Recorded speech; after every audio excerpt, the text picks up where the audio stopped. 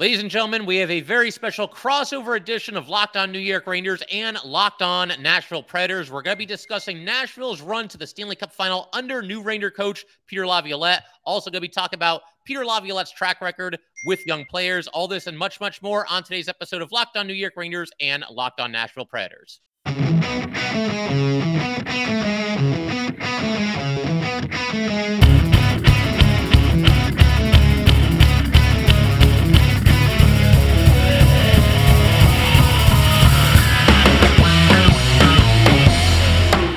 All right, welcome back, Ranger fans and Predator fans. We do indeed have a crossover edition for you guys here today. This is John Chick with Locked On New York Rangers, joined by my good friend Nick Morgan of Locked On Nashville Predators. And both of us thank you guys, as always, for making both shows your first listen every day. We are free and available on all platforms, and we are, of course, part of the Locked On Podcast Network, your team every day. And so, Nick, figure we might as well just jump right into it here. Peter Laviolette with an interesting tenure as the head coach of the Nashville Predators, of course, highlighted by the trip to the finals during his third season there. But why don't we go back to where it all started? The Nashville Predators hire Peter Laviolette to be their new head coach. And I just want to get your thoughts. How did you react when that happened? Was he the guy for the job? How were you feeling when they initially announced that he was going to be the guy? Well, first off, John, good talking to you. Yes, happy to be on, and hello to all the Locked On Rangers loyalists out there tuning in. Peter Laviolette came in an interesting time because he was the guy that replaced Barry Trotz, who had been their coach for over a decade, since day one. And I think the consensus was that Barry Trotz's system had just kind of gotten a little bit stale in Nashville. So here you have Peter Laviolette come in. He won a Stanley Cup with the Carolina Hurricanes. He took the Philadelphia Flyers to another Stanley Cup.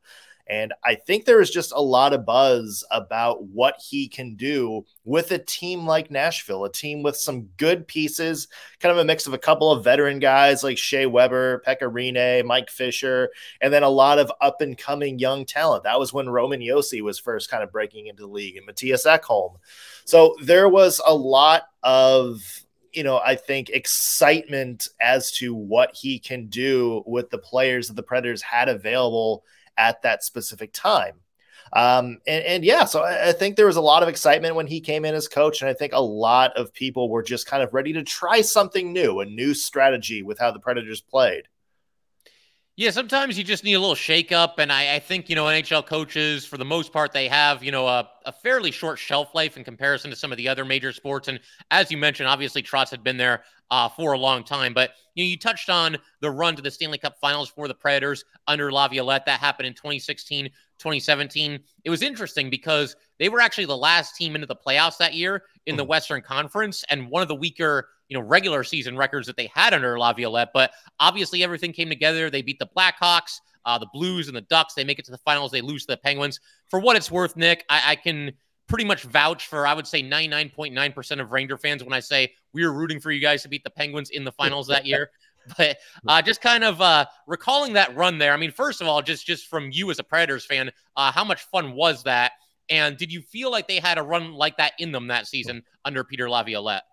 You and I think everybody outside of Western Pennsylvania were cheering for the Predators in that playoff series. At the time, it was unexpected. The Nashville Predators, as you mentioned, kind of snuck into the postseason that year. PK Subban was injured. He was sort of the big offseason acquisition. They had sort of the past few years flirted with playoff runs. They played Chicago very, very closely in the year that the Blackhawks won the Stanley Cup in 2015. They took the Sharks to 7 games in round 2 the next year. The year the Sharks played the Penguins in the Stanley Cup Finals. So there's always sort of that, the Predators are going to be a tough out. They just had never really broken through yet. They had always been that team that plays the really good teams close, but just can't quite get over the finish line. That Blackhawks sweep, I think, was the first time that everybody was like, okay, there's something different about this. This feels like the breakthrough. And then, from there, beating St. Louis, beating Anaheim, who back then, people got to understand the Ducks were probably one of the Predators' 2 biggest rivals at that time. I think that was just sort of a changing of the tide a little bit and got us thinking, okay, like this group of Nashville Predators is different than just sort of that scrappy underdog group. Like this is a team that we can actually actively build around. And it's funny because Peter Laviolette was a big part of that, but that expectation from that Stanley Cup Finals run is also kind of what led to Peter Laviolette's downfall as well. Mm-hmm. Yeah, I definitely want to get to that eventually. You know, everything that transpired before he got fired, and if you were on board with them making a change at the time, we'll get to that eventually. But to kind of build on something that you just talked about there, I wanted to ask you a little bit about, some of the young players on the Predators, specifically the season that they went to the finals, because when the Rangers hired Laviolette, obviously, I'm looking up information on all these different coaching candidates, and with Laviolette, the three different teams that he's taken to the Stanley Cup final, there have been some young players on all those teams that were, starting to come into their own, and in some cases are still playing and still having really nice careers. And the Predators are no exception to that. I mean, you look at that roster for the year they went to the finals. Kevin Fiala was 20, Forsberg was 22, Arvidsson was 23, Johansson was 24, Jan Karuk was 24, Ryan Ellis was 25, just to name a few. So some young players that were starting to come into their own and in many cases still having really nice careers for themselves. So I'm just wondering, do you feel like Laviolette, did he help those guys along at all? Does he kind of click with younger players? Just kind of give me a feel for that dynamic there if you can. It's funny because it depends on who you ask. There's a lot of people that say Peter Laviolette doesn't really have the best track record with younger players, sort of a short leash and everything like that. I actually think when you go back and look at the Predators' like 3 head coaches before Andrew Burnett got hired this season, Laviolette has one of the better track records with younger players. And you mentioned he came in the year Philip Forsberg finally, solidified his place on the team. He was the guy that really gave Victor Arvidsson a chance to earn his spot. And as you mentioned, Kevin Fiala, it's unfortunate he got hurt early in that playoff run because it felt like he also sort of had that late season run to come in. I think the thing with Peter Laviolette is he's not going to gift anybody a roster spot. And I think maybe that was what soured some people in the Nashville Predators fan base is there's prospects that they thought should be playing, prospects that they thought should be playing a little bit better. And so a lot of people are like, oh, look at what Laviolette is doing to young players. They've hit their cap. They're not going to grow anymore, this and that. But then you go back and you mentioned Philip Forsberg. Who not only, broke into the team with Peter Laviolette, but wound up growing each year and growing into a consistent 30-goal scorer. Victor Arvidsson was another one I mentioned. Somebody like Matthias Ekholm went from sort of, a fringe depth defender to a solid part of the top 4. And yeah, there's some guys that year, like Colton Sissons came in and kind of shored up the bottom of the lineup. Kevin Fiala, we mentioned. Even like when the guys started getting hurt in the playoff run, you saw guys like Freddie Gaudreau come in and Pontus Aberg have really good runs that playoff season. So no, like Peter Laviolette's not going to be like, hey, there's this top prospect. We need to play him. Here's the number 2 spot on the second line. But he's not, if there's a player like that who's playing really well, who's on a roll, who's got something going, he's not afraid to be like, okay, you've just earned more ice time. And I think that to me is how Peter Laviolette handles the younger players. Yeah, I've kind of noticed that a little bit. I can remember there was a show on, I think it was HBO, the Road to the Winter Classic that they do every so often. I'm not even sure if the NHL still does it, but years ago, it was Rangers Flyers, and Laviolette was the coach of the Flyers, and he talked a lot about earning your next shift kind of thing. So it's good to know that he continued doing that with the Nashville Predators. One other question that I had here for sure that I definitely have to ask you about is, with Gerard Gallant as the head coach of the Rangers, obviously he kind of split the fan base a little bit. Some fans liked him, others really didn't. I'm appreciative for what he did when he was here. But one common complaint about Gallant from Ranger fans, I think, was that he was very trigger happy when it came to line combinations. Guys wouldn't really have a whole lot of time to gel with each other. If you have a period where your line doesn't really do a whole lot, you're going to be broken up in the next period. How's Laviolette in that regard? Will he give guys a chance to gel? Or if he's not liking what he's seeing, does he hit the scramble button? Yeah, if you don't like the constant line changes, you're gonna have to buckle in for Peter Laviolette a little bit, because that was sort of his reputation in Nashville, is just a little bit trigger happy. You'd have a line get going, and that'd be good. They'd be good for like a couple of games, and then it would be halfway through the second period, and you might be down 2-0 or something like that. And you would just have a completely different lineup from what you've had the past couple of games. And there's a couple of ways you can look at it. You can look at it and it's like, that's just a coach trying to fire up his team, like trying to get players who play well together in certain spots. Maybe, okay, this lineup we had against, Philadelphia, it worked against Philadelphia, might be different against New Jersey, who plays a little bit different or something like that. That might be something, to expect. The other way of looking at it is just, you can't get consistent chemistry. And I think towards the end of Laviolette's tenure in Nashville, that was sort of the biggest complaint, is that the lines shuffled so much and you had different players playing with different people that you can never really find who gels with who. So there's two ways to look at that, but yeah. And I don't know much about how he did things in Washington, but based on his tenure in Nashville, yeah, you're going to have to deal with a couple of random line changes here and there. Fair enough. I got a couple other questions about Laviolette, Nick. And again, thanks for joining. And, we'll get to those in just a second. But we do have to let everybody know here that today's episode of Locked On New York Rangers and Locked On Nashville Predators is brought to you by Athletic Greens. I started taking AG1 about 15 months ago, and I gave it a try because I wanted a supplement that actually tastes great, and I wanted to see what all the hype was about. I drink it in the morning every day before I pretty much do anything. It gets me ready for the day, gets me ready for my full-time job, gets me ready to record episodes of Locked On New York Rangers, the whole 9 yards. AG1 is a foundational nutrition supplement that delivers comprehensive nutrients to support whole body health. AG1 replaces your multivitamin, probiotic, and more in one simple, drinkable habit. AG1 is raising the standard for quality in the supplement category. AG1 also helps you build your health foundation first. All great athletes have one thing in common: they take care of their bodies. And a huge part of that starts with optimizing whole body health. A lot of them also drink AG1, and that's why I'm a huge fan.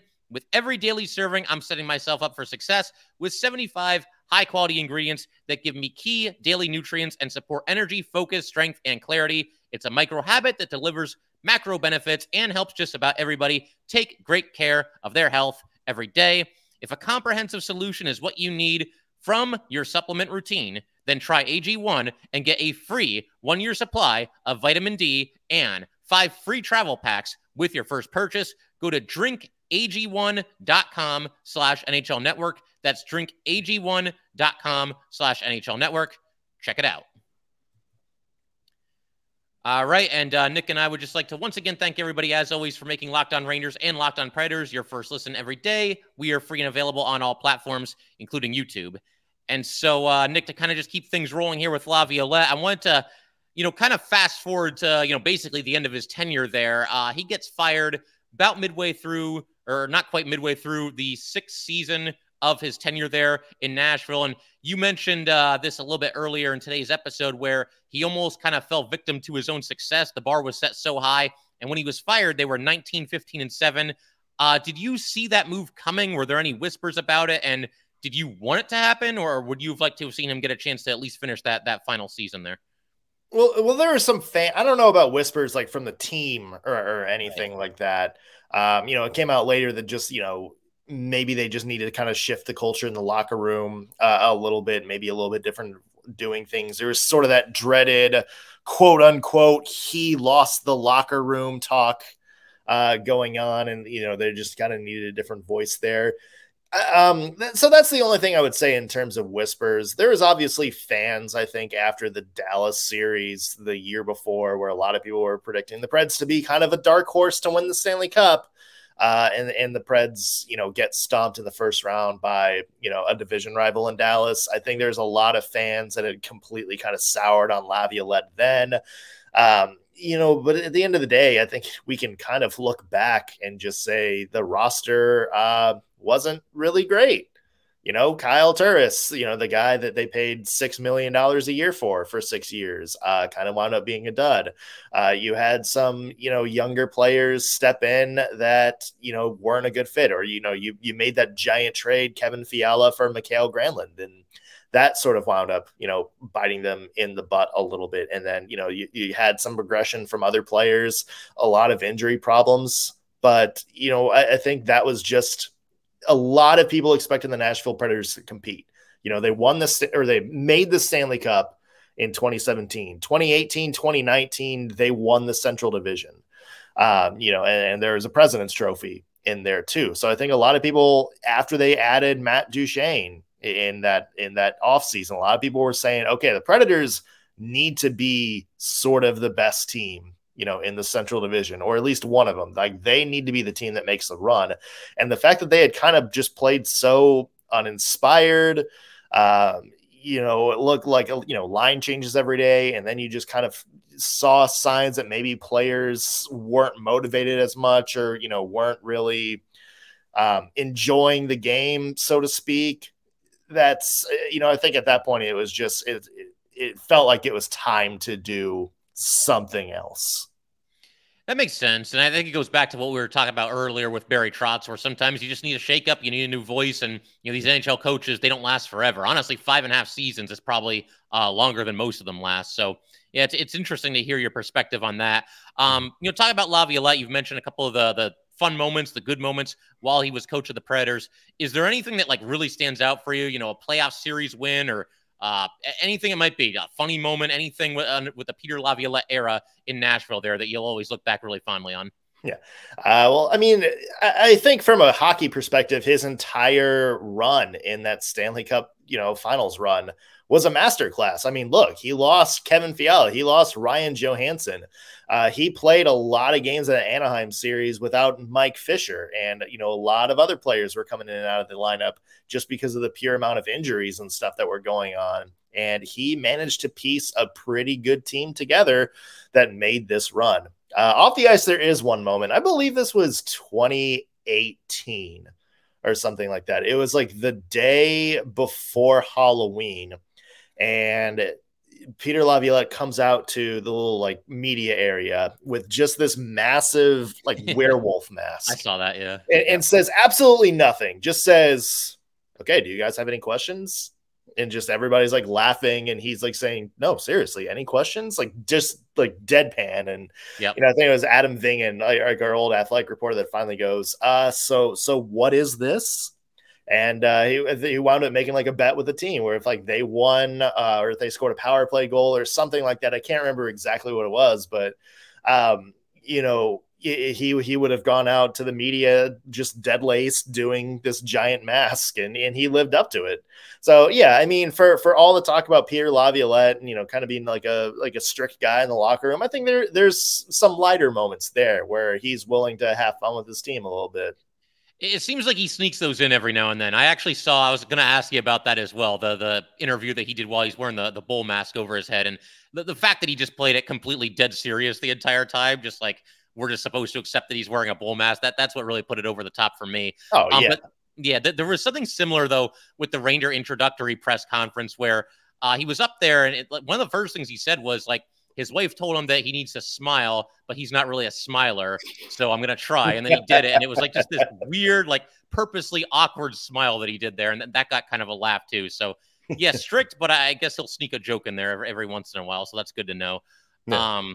One other thing, last question about Laviolette. So it was an interesting situation because with the Rangers, obviously they're searching far and wide for their next coach and who's it going to be. And I felt like the two guys at the end who were most in the running, the two finalists, were Laviolette and also another former Nashville Predator head coach, and that was John Hines.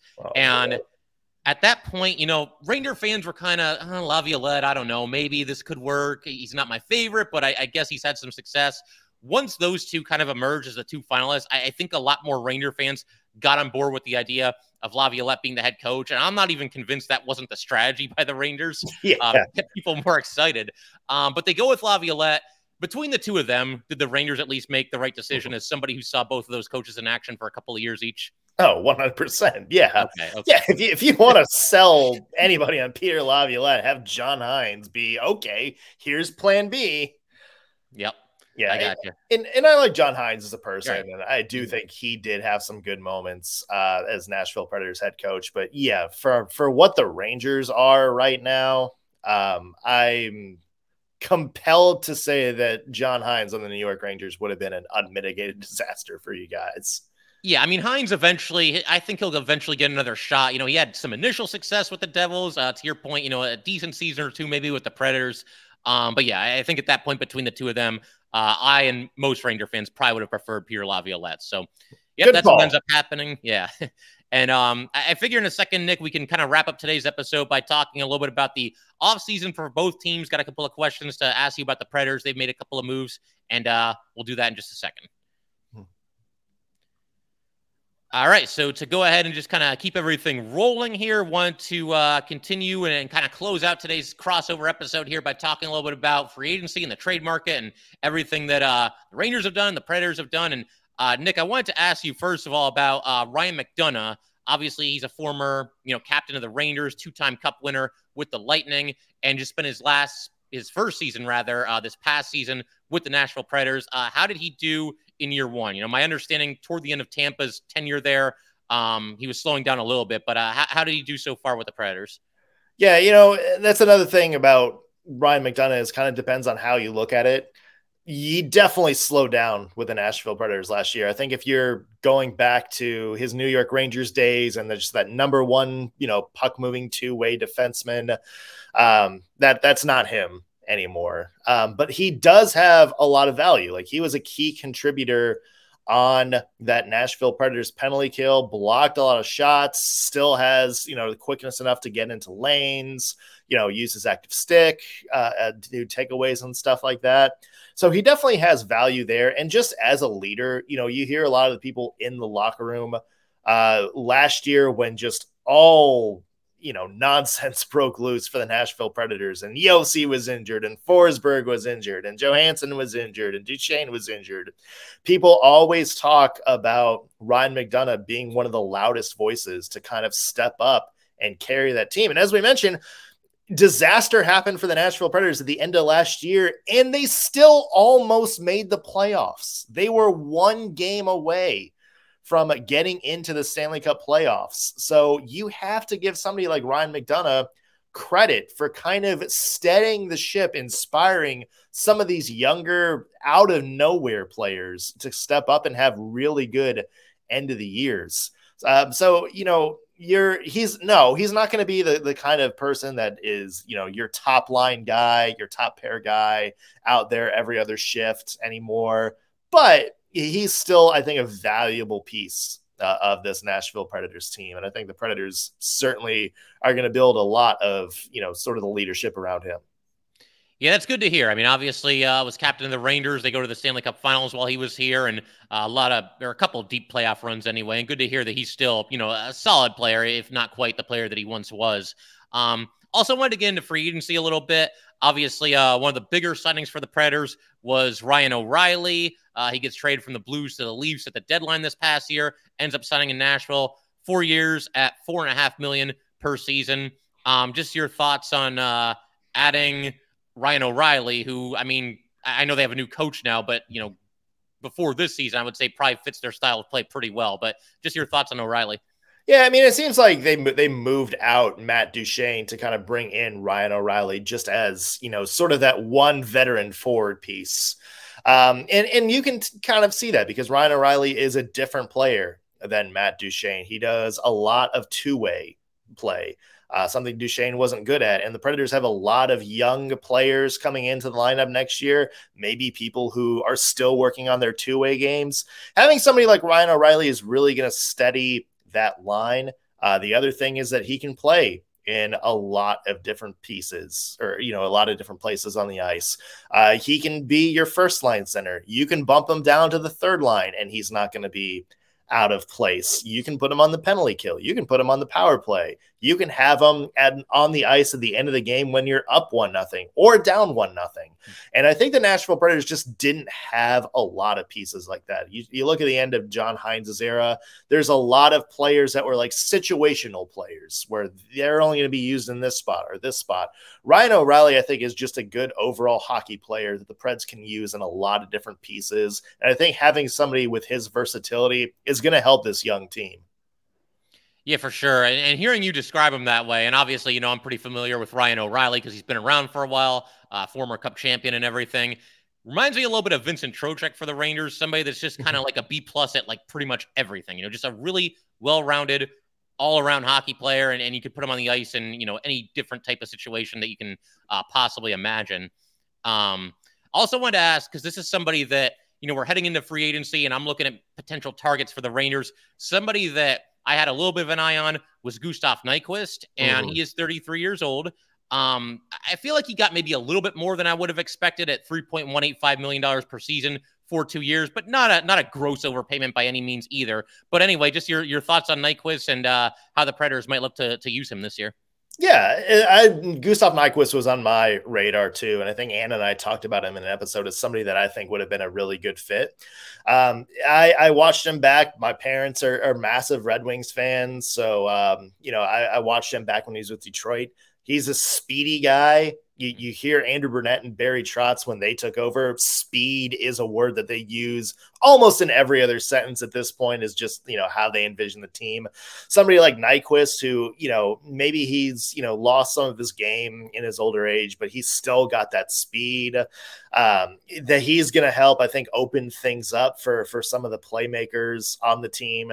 We're not looking at him to be like, a top line scorer or anything like that, but looking at the way he ended the year last year in Minnesota, after kind of a bad injury-plagued run with Columbus, him coming out in the playoffs and having a really good playoffs on a good team, I think that inspired people to be like, okay, he can still be, a 40 to 50 point guy and add some depth to this Nashville Predators lineup. So I like Nyquist's game a lot.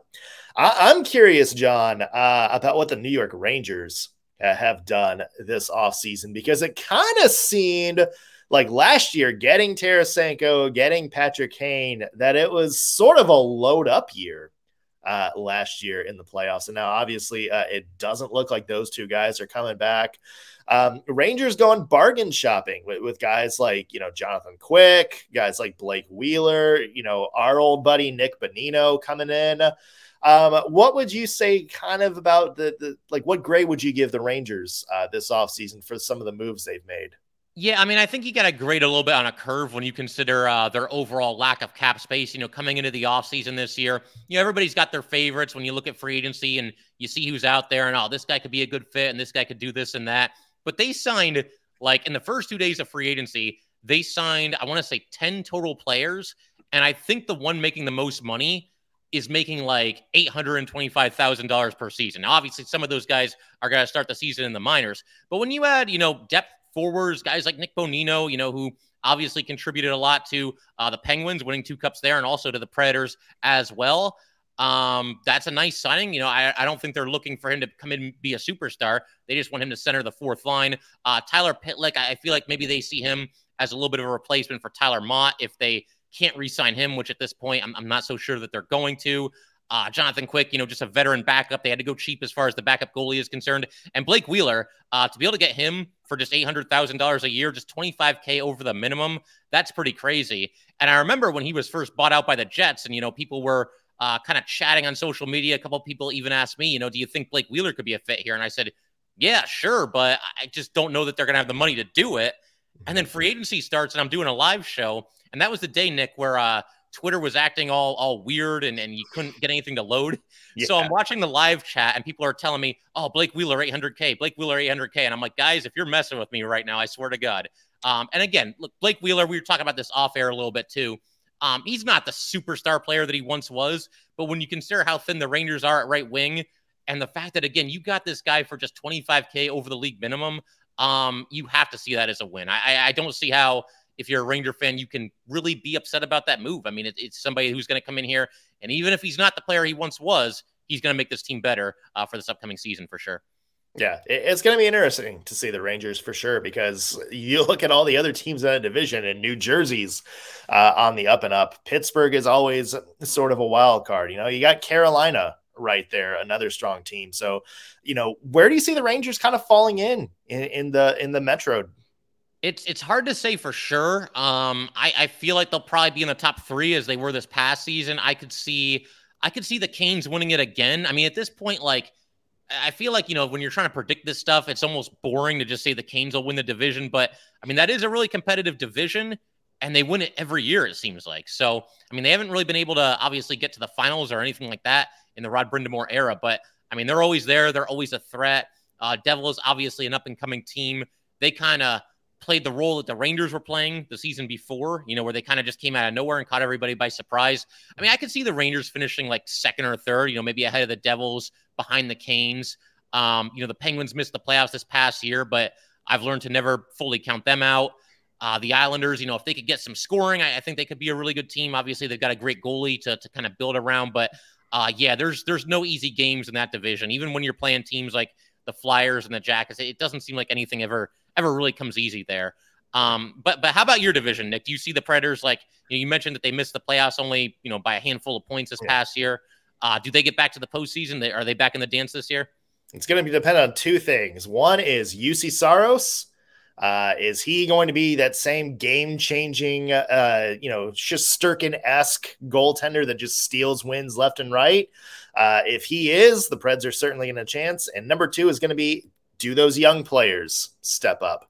Can somebody fill the scoring void left behind by Duchesne and Johansson? Even a guy like Matthias Ekholm or Mikael Granlund, they got traded at the deadline last year. Those are going to be the 2 biggest X factors. If those go right, then yeah, I think the Predators can absolutely sneak in to a wild card spot. But again, something's got to go right. I hear you, man. I hear you. It should be an interesting season to watch. I mean, we never know. There's surprises every year. There's teams that surprise you in a good way. There's teams that fall well short of expectations. So, we'll see how the whole thing shakes out.